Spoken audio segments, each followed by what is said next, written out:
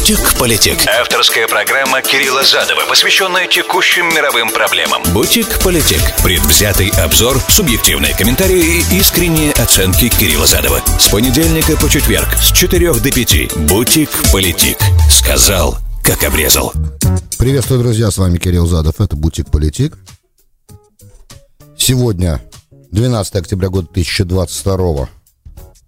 Среда. Так получилось, что на прошлой неделе в четверг не удалось нам с вами встретиться по моим определенным обстоятельствам личным. К сожалению, я приношу свои извинения, но это было просто невозможно сделать. И на этой неделе, и на следующей у нас по две программы. Среда-четверг, среда-четверг. Поэтому сегодня, естественно, очень насыщенная адженда. Я постараюсь в нее впихнуть то, что сложно впихнуть, говоря нормативной лексикой. И начнем мы, конечно, с развития событий вокруг российско-украинского конфликта. Поговорим об определенных изменениях. Генерал Армагеддон, там подобные вещи, и как это в итоге сказывается сейчас на фронтах. Ответ, как бы его презентуют на крымскую, на крымский взрыв, на взрыв на Крымском мосту. Это первое, с этого мы начнем, потом мы перейдем к документу, который наконец-то спустя почти 1,5 года действия нашей администрации Совет по национальной безопасности, возглавляемый помощником безопасности Джейком Салливаном, выпустил документ стратегического характера относительно угроз новых. Что там есть, что там нет, я постараюсь вкратце прокомментировать. Мы ожидаем еще более серьезного документа от Пентагона, поэтому это будет отдельная большая штука тоже такая. Там, конечно, будет больше про Россию, тут все-таки больше про Китай. Но, опять же, и то это очень важно, это для нас очень большие угрозы, ведь мы же умеем сначала угрозу создать, потом успешно с ними бороться. Вот, поэтому поговорим об этом. И, естественно, израильско-ливанская сделка. И попробуем в это дело же впихнуть тоже ближневосточный блок усиления иранских протестов, которые, да, происходят. И что на самом деле удивительно, то это до сих пор еще не выдохлось. Вот такой план на сегодня. Можете мне писать 347-460-0877. Это смс-портал прямого эфира для всех, кто в прямом эфире меня слушает. Нью-Йорк, Майами, Филадельфия, Application iHeart, Application Ruiz, радио везде в нации. Все остальные, кто смотрит меня на YouTube, там можно, кстати, тоже комментировать. Добро пожаловать, подписывайтесь на канал. Количество подписчиков резко возросло. Большое спасибо, мне очень приятно за доверие. Ну и, соответственно, там хорошее место для интеракции. Также есть еще SoundCloud в любой точке земного шара, как и YouTube. Но там только в аудио, звук только есть, нет изображения. Там бесполезно вступать в интеракцию. Ищите меня в Facebook, Twitter, задавайте ваши вопросы. Там я постараюсь на них очень-очень быстро отвечать. Politic. Сказал, как обрезал. Ну, я думаю, что изменение тактики, по крайней мере, все увидели. Российских войск в войне, которая происходит сейчас на востоке Украины. И обстрелы массированные, которые происходят, и которые несколько дней подряд идут, причем с использованием крылатых ракет, и «Калибр», и с использованием баллистических ракет, использованием «Искандеров». Удары по инфраструктурным объектам, по электростанциям, и причем в разных местах Украины они происходят. Они происходят на западе Украины, во Львове. Я так понимаю, несколько дней был блокаут, было отключено электричество. Электрическому гриду украинскому нанесен очень серьезный ущерб. Дальше, я думаю, что это не остановится, причем, что интересно, в данном случае удивили подсчеты, что Россия истратила $400 миллионов за только 2 дня обстрелов, там, за понедельник, вторник. За воскресенье, понедельник, за 3 дня обстрелов. Истратила $400 миллионов на эти обстрелы. Я не совсем понимаю, на чем базируются эти оценки, учитывая, что «Калибр» стоит $50 тысяч всего, а по сравнению с томагавком американским, который стоит $1 миллион. И я не знаю, сколько стоит «Искандер», это правда, но в любом случае было выпущено всего в общей сложности 84 ракеты, как я понимаю, за эти 3 дня, в том числе крылатые и «Искандеры». И очень сомнительно, что эта цифра может достигать даже половины той, которая, цифра стоимости, я имею в виду, да, может достигать половины той, которую назвали здесь так называемые эксперты. Это странно. В любом случае, даже если это так, понятно, что себестоимость все равно выше. Это же не то, на что продать. Это же не... Россия же не платит за эту амуницию. Она же не платит рыночную цену. Она же это производит сама. Это может быть, когда они продаются за рубеж, так подобные вещи, они стоят других денег. Но в собственном производстве оно так, конечно, стоить не может. В любом случае, дело не в подсчете средств, да, а в том, какой ущерб это может нанести и какую выгоду это может принести на поле боя в данном случае. И это все вопросы, потому как если контрнаступление украинское продолжается, оно продолжается, и удары по инфраструктуре внутри страны, в принципе, не могут это остановить, если только эти удары не прерывают цепочку поставок боеприпасов, подход подкреплений, то есть те логистические военные цепочки, которые должны функционировать для того, чтобы контрнаступление продолжалось. Мне так это видится. Опять же, напоминаю, что я не военный эксперт. Ну, примерно так. Я получал в последнее время на канале множество комментариев на последнюю программу той недели, которая выходила, и там очень внятные, на самом деле, оценки даются, что побеждать надо профессионализмом и планированием. То, что непонятно, на самом деле, как это все происходило первые 7-8 месяцев, но теперь похоже, что меняется ситуация. Так это выглядит сейчас со стороны, и много уже материалов появилось и в российском сегменте интернета, и не только, относительно генерала Сергея Суровикина, который назначен командующим специальной военной операцией. Генерал-полковник, по-моему, уже его повысили в звание до генерала армии, хотя эта информация у меня не подтвердилась. Я нигде подтверждения этой информации пока не нашел. Вчера господину Суровикину исполнилось 56 лет, у него был день рождения, он родился 11 октября 1966 года. Соответственно, его военная карьера очень интересная и противоречивая.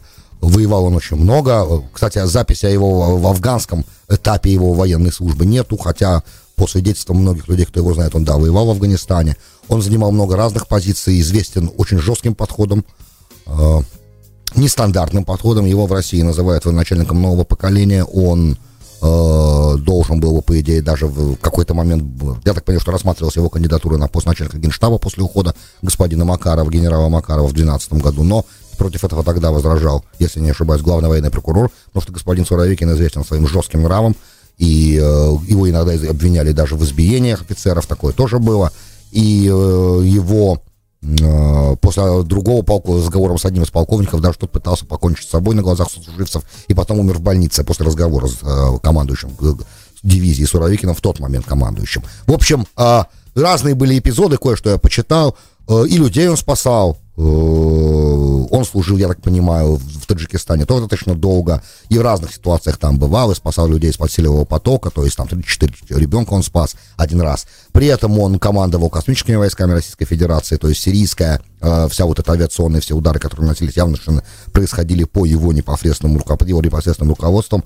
То есть он человек в российской армии, известный человек, и очень давно на штабной работе тоже был. Помимо как бы его карьеры как боевого офицера, он имеет очень большой послужной список карьеры планирования, оперативного планирования генерального штаба. Он возглавлял это управление Генштаба России.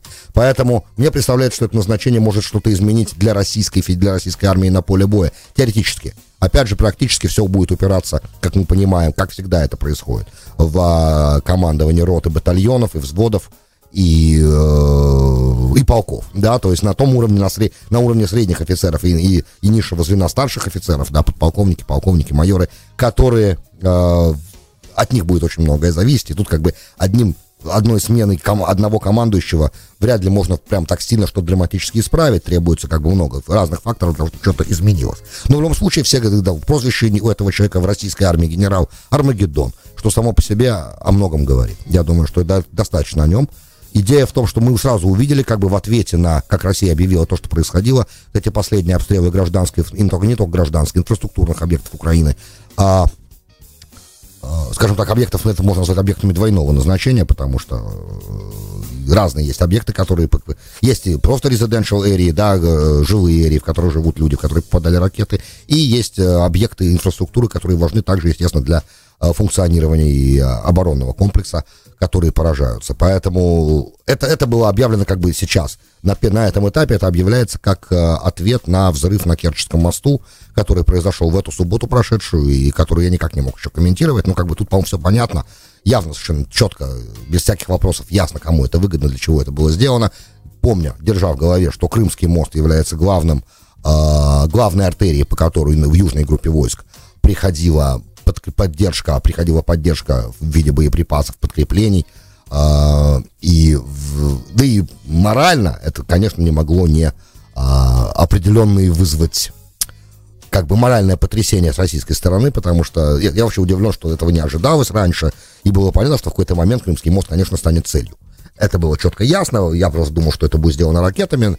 Опять же, есть эксперты, которые говорят, что российская версия взрыва грузовика. Есть некоторые эксперты, которые говорят, что эта версия не подтверждается видеокадрами, которые есть, и многие западные эксперты говорят, что не совсем та версия, которую распространяет Российская Федерация, она является как бы то, что для Российской Федерации является базовой версией, подрыв грузовика там с огромным количеством тротила, и от этого взрыв поезда, который проходил чуть выше, и при таком взрыве, по идее, не должны были пролеты сложиться, говорят западные эксперты, но это... Опять же, нужно хорошо понимать в архитектуре, в строительстве, в сопромате. Нужно сильно понимать, как устроен мост. Там сопромат надо хорошо знать. Короче, это для того, чтобы рассуждать на эту тему, надо быть экспертом. Теперь, прилета ракеты вроде же не было, поэтому остается единственным вариантом, что это был теракт. Похоже на теракт, очень похоже на теракт, но опять же, почему теракт? Крымский мост является, в принципе, военным объектом для Украины, и удар по нему с точки зрения Украины не является террористическим актом, это можно сказать, назвать диверсией, но назвать террористическим актом, на мой взгляд, это никак нельзя. В общем и целом, в итоге Крымский мост стал частью, всей битвы, и понятно совершенно, что этого следовало бы ожидать на самом деле. И удивительно, что этого не ожидали, что это было сюрпризом, хотя об этом, по-моему, Зеленский говорил, что рано или поздно это произойдет. В общем, это произошло, и ответ поэтому будет и сейчас достаточно жесткий, и, скорее всего, этот ответ на удар по Крымскому мосту будет продолжаться и дальше. И будут разные еще сюрпризы, я так понимаю, с российской стороны придут, учитывая, опять же, беря в расчет нового командующего и то, что как бы должны быть какие-то определенные изменения на поле боя, тоже произойти. Поэтому, скорее всего, о чем я говорил всегда, что та часть войны, когда обе стороны действовали в перчатках на определенном этапе, эти предыдущие 7 месяцев, эта часть войны завершена, мы переходим к следующей части войны, когда идет бой без перчаток, и многие вещи, которые казались невозможными на предыдущих этапах, скорее всего, станут возможными на этом новом этапе, потому что будет все решаться, и многие, кстати, эксперты уже сказали, что война вступает в драматическую фазу именно сейчас, и от того, как дальше будет складываться ситуация на поле боя, будет будущее Украины и России писаться именно сейчас, поэтому, опять же, это потребует, естественно, напряжения от всех сил, которые в этом конфликте участвуют, и от, естественно, непосредственно украинской армии, российской армии, и от тех, кто помогает украинской армии, потому что потребуется намного больше ресурсов, о чем, кстати, Зеленский уже сказал, что ресурсов потребуется намного больше, потребуются больше и лучшие системы ПВО, чем те, которые сейчас в Украине есть. Понятно, что они рапортуют о том, что большую часть того, что прилетало, удавалось сбивать, но так как это, к сожалению, никак нельзя проверить, мы не можем этого знать. Напоминаю, что любые сообщения от воюющих сторон являются частью информационной войны, поэтому они могут браться в расчет, но они не могут пользоваться стопроцентным доверием, и должен быть скепсис определенный по отношению к этой информации. Это без сомнения. Поэтому, на самом деле, сколько там прилетело, куда, что поражено, что не поражено, что удалось сбить, что не удалось сбить, мы не можем знать никак и не узнаем никогда. Поэтому тут как бы важно, во что в итоге это все может вылиться. Это вот то, что я хотел по поводу последнего этапа сказать. Опять же, держа в голове, что последствия мобилизации частичной еще какое-то время не будут никак сказываться на поле боя, минимум, я так понимаю, месяц-полтора, еще должно пройти процесс слаживания и так далее. Эти люди, перед тем, как основная масса этих людей, которых призвали сейчас по частичной мобилизации, пойдет на фронт, должно пройти еще достаточно большое количество времени, и задача сегодня господина Суровикина будет, с точки зрения России, держать фронт и не позволять контрнаступлению прорываться глубоко, украинскому контрнаступлению, держать фронт, потому как территории-то аннексированы, и каждый раз, когда теперь украинская армия освобождает очередную деревню этих аннексированных земель, то получается, что российское руководство в неловкой позиции становится. Оно и так само по себе в неловкой позиции юридически, потому что большая часть тех территорий, которые аннексированы, находится под контролем Украины, потому что Россия не смогла их в течение первых 7 месяцев установить над ними контроль. Поэтому тут еще очень много моментов тоже остается, которые совсем непонятны, мы об этом раньше говорили, повторяться, я думаю, не имеет смысла здесь. В общем, все это немножко сюрреалистично выглядит, честно говоря, и с юридической точки зрения, и с точки зрения того, что происходит на поле боя. Выглядит так, что украинские вооруженные силы намного более мобильны, на сегодняшний день. А руководство их значительно моложе. Вооружения, которыми они пользуются, им пока, видимо, достаточно, по крайней мере, для тех целей, которые они решают. Это, кстати, было видно и в отбрасывание российской армии от Киева тоже в начале военного конфликта этого, да, и сейчас это видно в том, как двигаются, как происходит контрнаступление тоже. Видно, что ребята мобильны и действуют быстрее, думают быстрее, нестандартней. Ну и опять же, они как бы находятся на своей территории, они защищают свою землю, поэтому понятно, что у них есть определенное моральное преимущество и мотивация. Так что здесь еще не совсем понятно, как в итоге дальше это будет складываться. Пока это выглядит так, что, несмотря на все то, что происходит с обстрелами и с усилившимся давлением военным, украинская армия делает то, что она делала и до этого, и продолжает двигаться вперед. Вопрос, как быстро и как надолго хватит этого запала и хватит возможности, это другой вопрос. И остаемся пока на тех же самых позициях, на которых мы были на прошлой неделе. В том плане, что главная задача российской стороны — держать фронт как можно, ту линию, которая есть, а украинской стороны продвигаться как можно дальше вперед, насколько это возможно, но, опять же, понимая, что нельзя сильно отрываться от линий supply, да, от линий логистических цепочек, то есть от обоза, грубо говоря, нельзя далеко отрываться тоже, потому что это чревато попаданием в котел. Ну, много там интересных вещей, которые вам военные эксперты, я думаю, объясняют периодически с разных экранов. Это пока то, что происходит на фронте. При этом звучат, естественно, вот ожидаем завтрашней встречи Эрдогана с Путиным.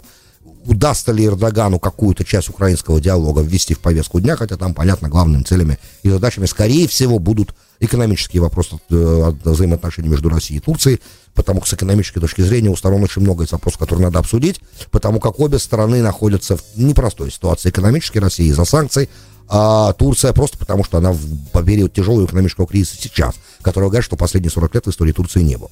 Соответственно, надо что-то с этим делать, и две стороны имеют возможность друг другу помогать в этом. Но украинская тема обязательно будет обсуждаться, и вполне возможно, что какой-то уровень, определенный уровень диалога, возможно, появится. Это то, что касается украино-российской такой at a glance, да, то есть такого взгляда, быстрого взгляда на то, что там сейчас происходит. Выпущен был Пентагоном документ, непосредственно Пентагоном, Советом по нацбезопасности, который возглавляется Салливаном, Джейком Салливаном, помощником по безопасности президента. Достаточно интеллектуально серьезно развитого человека, и слушать его, кстати, интересно всегда. Опять же, без сомнения, ту позицию, которую США до украинского конфликта, до его начала брали, я так понимаю, что основная часть ответственности за эту позицию лежит на господине Салливане лично и на Национальном совете по безопасности, да, но опять же, в этом документе очень много интересного, в том плане, что полностью текст я еще не читал, но читал некоторые выдержки из него, как они представлены в Wall Street Journal, и опять же, две главные угрозы. Китай и Россия. Китаю намного больше места уделено. Почему? Потому что Россия — это угроза, которая в этом документе называется diminishing, то есть уменьшающаяся. Ну, опять же, отдается дань тому, что Россия, да, бросила вызов всему миропорядку. Это говорится там, но как бы угроза это уменьшающаяся. Уменьшающаяся в смысле, ну, та же самая ошибка, которую когда-то Барак Обама допускал, говоря о России, на мой взгляд, это всегда ошибка. Говорить о стране, которая может тебя уничтожить, говорить о ней, что это угроза, которая, что это региональная только мощь, да, что Россия — это региональный игрок регионального уровня, ну, Восточная Европа, в смысле там, или неважно, в каком регионе вы рассматриваете, просто так Россия очень большая сама по себе еще, и регионы, в которые она представлена, большие. И они в разных частях Евразийского континента присутствуют, и в Тихом океане, в том числе, например, с другой стороны Евразийского континента, да, не только в Атлантике, а еще и в Тихом океане, то говорить о том, что и в Средиземноморье, вот теперь через Сирию, да, например, то говорить теперь о том, что Россия — это только региональный игрок, немножко сложно, мне кажется. И вообще это, на самом деле, было очень безответственно со стороны Обамы. Ну, Салливан повторит примерно то же самое, только по-другому немного. Он это говорит, что как бы, да, Россия, да, бросила вызов международному порядку. Говорит Салливан в этом документе, ну, весь Национальный совет по безопасности говорит в этом документе, что от того, вот это десятилетие, которое сейчас наступает, напомню, что каждая администрация выпускает свой стратегический документ, да, и Байдена администрация долго ждала, потому что, как сказал Салливан на пресс-конференции, нужно было этот 7-месячный, 8-месячный конфликт, который начался, посчитать внутри, да, то есть нужно было оценить последствия для миропорядка из-за начала российско-украинской войны. И раз так, нужно было обязательно все там оценить, потенциальные последствия оценить, и тогда только можно было такой документ выпускать. То есть начало военных действий между Россией и Украиной, оно задержало выход этого документа, надо было понять, как же так, как же мы так облажались, и мы думали, что он блефует, наверное, да, хотел сказать Салливан, но не может этого сказать. Оказалось, что он не блефовал. Теперь Китаю очень много места уделено тоже. О Китае говорится, что нужно действовать так, как, в принципе, команда Байдена действует сейчас, то есть там, где можно сотрудничать, там в климате, например, да, климат является, как напоминаю, да, что администрация, она идет по тем же самым, наступает все на те же самые грабли, да, и даже саудиты своим 2 миллионным сокращением нефтедобычи никак их не научили, как правильно, на самом деле, что надо сейчас не о климате думать, а о спасении экономики. Но нет, климат, это обязательно угроза. Продовольственная безопасность, да, тоже. Теперь с Китаем, возвращаясь к Китаю, такая как бы тема, что, значит, с Китаем нужно помогать противостоянию с ним, вкладыванием денег в американскую экономику. Но я здесь что-то не вижу ничего уникального именно для демократической администрации. Это как раз Трамп, да, на самом деле. Это Buy American, это Трамп. Да, вкладывая в американский бизнес, это Трамп, сделает так, чтобы американскому производству было выгодно производить в Америке, а не в Китае, это все Трамп. На самом деле ничего нового здесь нет. И замечу, что эта администрация действует обычно, уже достаточно давно это прослеживается линия, как она действует. Она берет policy, да, то есть то, что делал, линию, которую делал Трамп, проводил Трамп, и называет это чуть-чуть по-другому, ничего не меняя в этом, просто начинает это прикладывать и выдавать за свое. Это нормально, удобно. То есть взять как бы то, что работает, и теперь сказать, что это наша позиция вот такая, вот теперь она вот такая. Не то, что она была вот такой 16 по 20 год. Нет, об этом как бы нет разговора, конечно. Потому как, зачем же? Нужно просто представить это своим, и теперь это твое. Украл как бы и имплементировал. Нормально. Но в любом случае, пока это разумно, это должно работать. Вопрос, насколько это будет разумно дальше. И теперь самый главный момент. Ни угрозы России, которая, как они называют, appended international order, да, то есть бросила вызов миропорядку, да, миропорядку в смысле американской гегемонии. И это так оно и есть, да, потому что для нас в своей гордыне, да, мы являемся как бы главным источником миропорядка, и только мы рассказываем всему миру, как правильно и как неправильно. Вот так, как мы устанавливали, начиная с Бреттон-Вуда после Второй мировой войны, вот так должно быть, и никаких отклонений не может быть. Если есть отклонения, то с ними надо бороться любыми способами, навязывая, в принципе, свою адженду. Вот нашей адженде, американской, западной, да, либерально-демократической, был брошен вызов. Но с этим вызовом мы справимся, да, это идея национальной стратегии. А с Китаем, как бы, тут, опять же, навязать Китаю же невозможно ничего. Уже об этом мы слышали много раз от китайского министра иностранных дел, Ван Лиен, он это говорил в жестких формулировках, фактически переходя почти на крик, достаточно долго, минут 20 подряд, крича на Блинкена, нашего госсекретаря. Это все известно, в Анкоридже была эта встреча, это обошло весь мир. То есть мы не учимся ничему. Вот что меня во всем этом пугает, да? И как бы все эти угрозы, которые сейчас мы считаем главными, да, то есть вызов международному порядку, который бросила Россия, и угроза главная, большая в виде Китая нам, которую мы произносим губами нашими вслух, что это угроза. Так на самом деле большую часть этой угрозы мы создали сами. Угрозу России мы создали, не идя на диалог с 2008 года, с 2007 года с Мюнхенской речи, да, когда хотя об этом диалоге было сразу сказано и заявлено, что, ребят, если пойти вовремя на диалог, остановиться, как бы и начать прощупывать почву, да, что хорошо, что нехорошо, что можно и что нельзя, потому как есть ведь не только наши интересы, еще и интересы других стран, правильно? Их же нужно учитывать, а не пытаться как бы о колено их сломать, особенно если вы имеете дело со страной, которая может вас уничтожить. Вряд ли что-то может такой стране навязать. Ну, по крайней мере, попытки сегодня что-то навязать кому-то, мы видим, стоят страшных совершенно проблем, инфляции, энергетического кризиса и так далее, и так далее. Я уже не говорю о непосредственно жертвах войны. С Китаем такая же точная ситуация. Ничего навязать Китаю мы не сможем. Может быть, надо вовремя перейти от создания таких угроз до варианта диалога, или пока ноябрь, пока обжаренный петух ноябрьских мидтормов в голову не клюнул, ничего не поменяется. Это мы должны в ближайшее же время увидеть. До ноябрьских выборов, ребят, осталось очень мало. И тогда посмотрим, кто будет в Палате представителей и в Сенате рассказывать про то, каковы у нас есть угрозы и как правильно с этими угрозами бороться. Может, просто не нужно их создавать, но это как бы вопрос, конечно, риторический. Politic. Сказал, как обрезал. Добро пожаловать в Politic. Часть вторая. С вами Кирилл Задов. Сегодня 12 октября, год 2022. Короткий ближневосточный блок. Во-первых, да, начнем с Ирана. Там в Абадане, город Абадан, это провинция Хузестан, взбунтовалась, присоединилась к протестам самое большое и самое старейшее нефтеперерабатывающий завод в стране. Несмотря на то, что сначала говорили, что там просто рабочие недовольны условиями работы и оплаты, сами рабочие свои заявления сказали, что они присоединяются к протесту и общенациональному, и присоединяются к тем требованиям, которые женщины Ирана выдвигают. Прекратить, тот кошмар, да, религиозное засилие. Ну, сейчас уже там много требований, в том числе отставка, естественно, исламского. Смена режима, на самом деле, требования. И протесты не утихают. Что удивительно, подтверждая косвенно то, что я, в принципе, говорили эксперты, и говорил вам я тоже, что наверняка в самом верхнем эшелоне иранской власти и в корпусе стражей тоже есть те, кому эти протесты выгодны, учитывая, что непосредственно здоровье Аятоллы Али Хаменеи сильно шатается, по утверждению многих людей. Чуть ли говорили, что он уже при смерти, оказалось, нет, не при смерти, вот выступал, но тем не менее, явно, что он тяжело болен, он уже очень-очень пожилой человек. И идет борьба за власть вокруг него, тоже, естественно, кто его заменит. И есть определенные группы в корпусе стражи, которые государство в государстве, которые заинтересованы таким образом сейчас раскачивать водку. Скорее всего, иначе бы эти протесты, скорее всего, давным-давно бы уже выдохлись. Но они не выдыхаются, университеты, причем иранское высшее образование известно на весь мир, оно очень высокого уровня. То, что по-английски называется sophisticated, очень хорошее образование. Особенно технические инженеры иранские, компьютерщики, есть чему завидовать.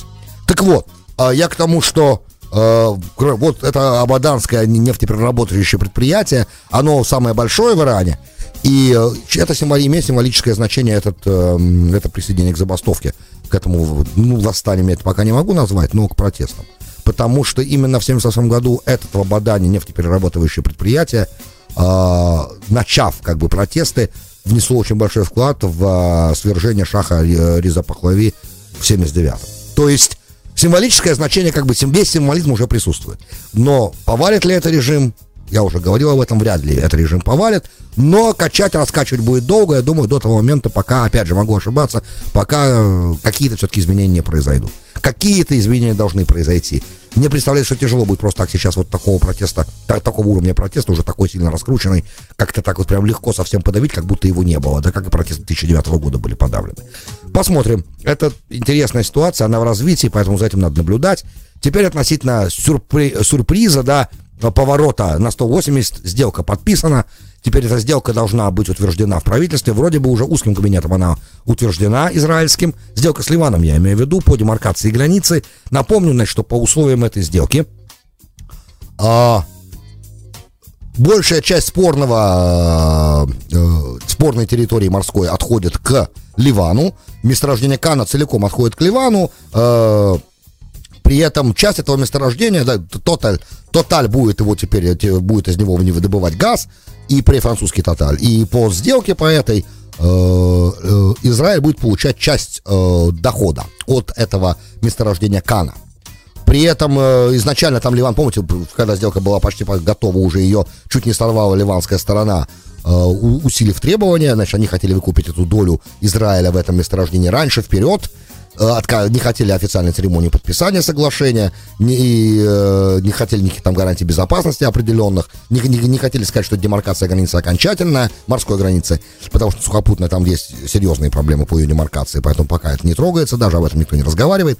Но в любом случае, огромная, на самом деле, заслуга в том, что эта сделка все-таки была заключена Амоса Хокштейна, да, нашего представителя Госдепа, который был посредником и медиатором при работе над этой сделкой. Он надавил на Ливан, и, видимо, Насралла, встав на, я так понимаю, что финальное решение принимал Насралла, и понятно, глава Хизбаллы, что он стоял перед выбором либо отменить всяческие перспективы у Ливана на какое-то получение дохода и стабилизации финансовой системы, а доходы там не маленькие, Тоталь бы, конечно, занес какие-то деньги вперед, и обречь Ливан на войну с Израилем явно, потому что, какие должны были быть последствия за его угрозами, что если в итоге не договорятся, то он будет воевать, он же угрожал Израилю.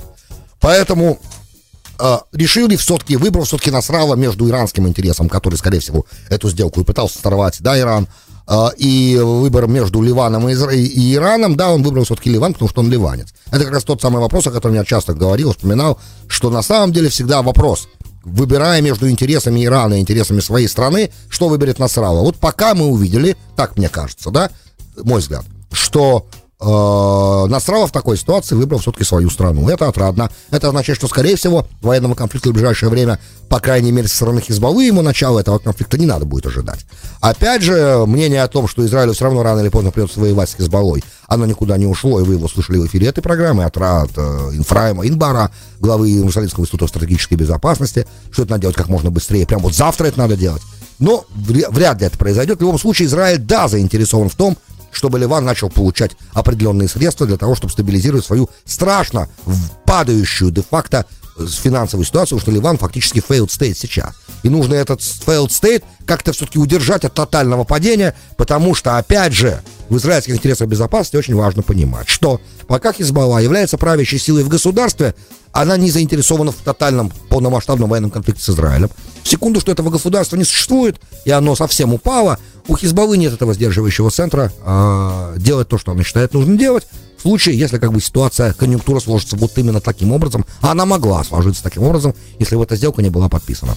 Значит, по моим данным, по данным Jerusalem Post, который публикует, Аелет Шакед пыталась на заседании правительства давила на Нафтали Беннета, чтобы он применил свое право вето, как бывший премьер, альтернативный премьер. Да, он имел возможность, до сих пор имеет возможность наложения вето на любую сделку, он отказался. В итоге единогласно все это было принято в израильском правительстве, за исключением Аелет Шакед, которая воздержалась от голосования, против не проголосовала, и теперь это должно обсуждаться в Кнессете. Понятно, что Нетаньяху будет кричать, что это предательство интересов Израиля, понятное дело, слишком много Израиль уступил, на самом деле не так просто сказать, уступил Израиль или не уступил, и кто в итоге выиграет. Мне представляется это на самом деле как win-win. Выигрывают обе стороны, и это, правда, может оказать очень позитивное развитие на регион.